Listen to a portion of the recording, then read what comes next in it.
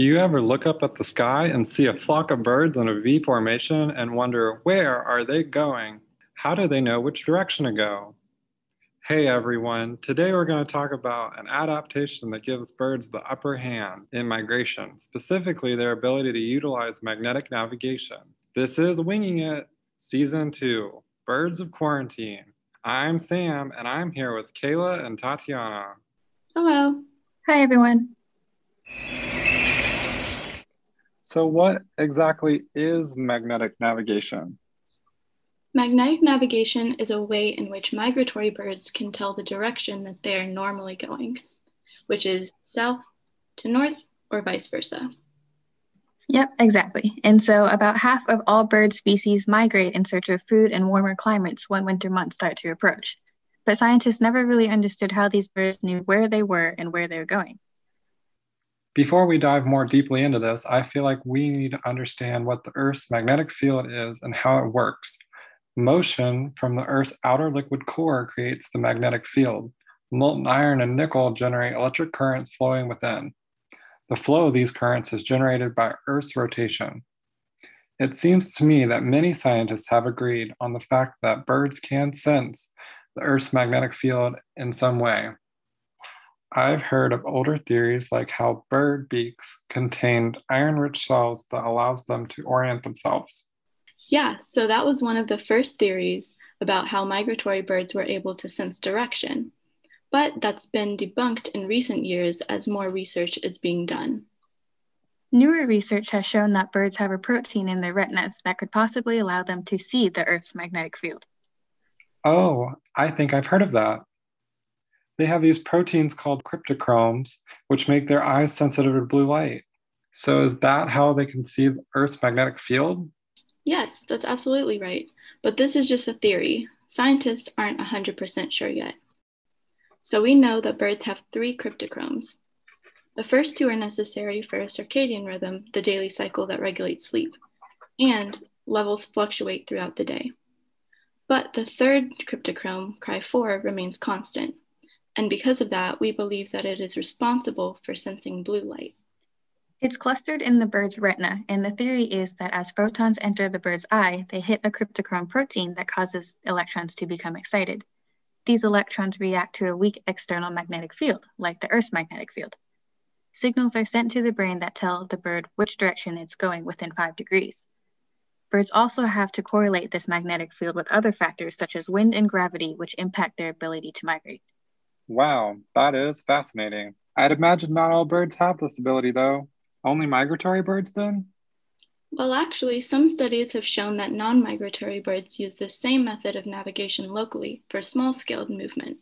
A study from Lund University in Sweden used a group of zebra finches to look at the magnetic compass of resident birds, or birds that don't migrate.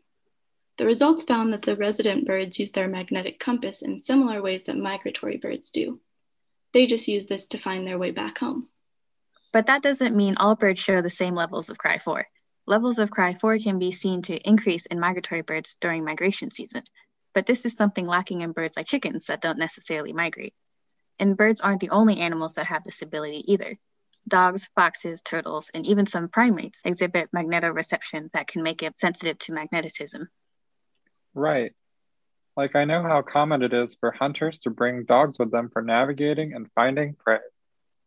Exactly. They use magnetoreception, similar to foxes, which use it for determining the distance the prey is relative to itself. And sea turtles use it to navigate their way back to beaches where they were born.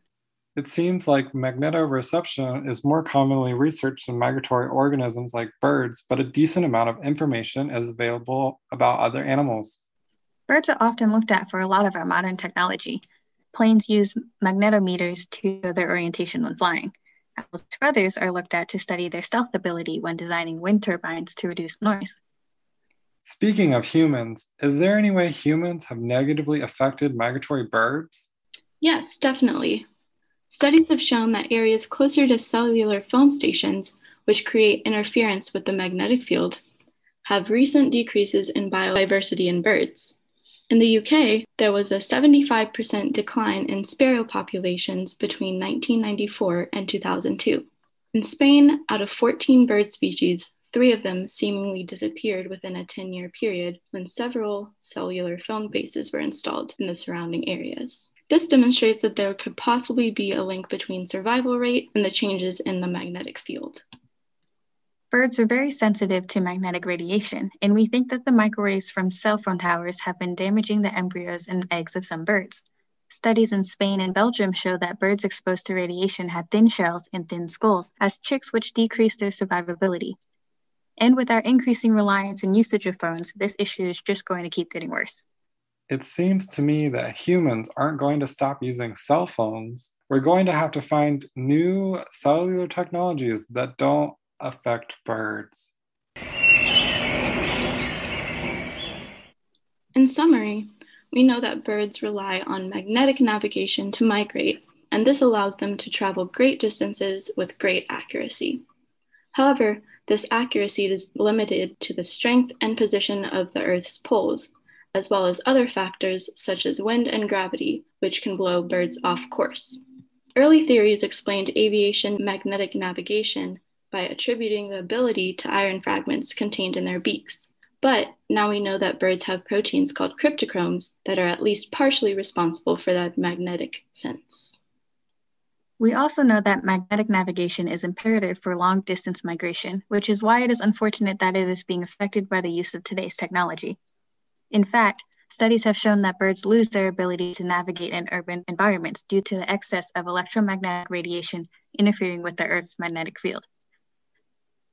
That's a great way to wrap everything up we discussed today. It was fun and informative talking with you guys, so thank you. You're welcome. Yeah, no problem. Well, that's it for today's podcast. Thank you to our listeners at home, and a special thank you to Dr. Wisner for leading us through this process.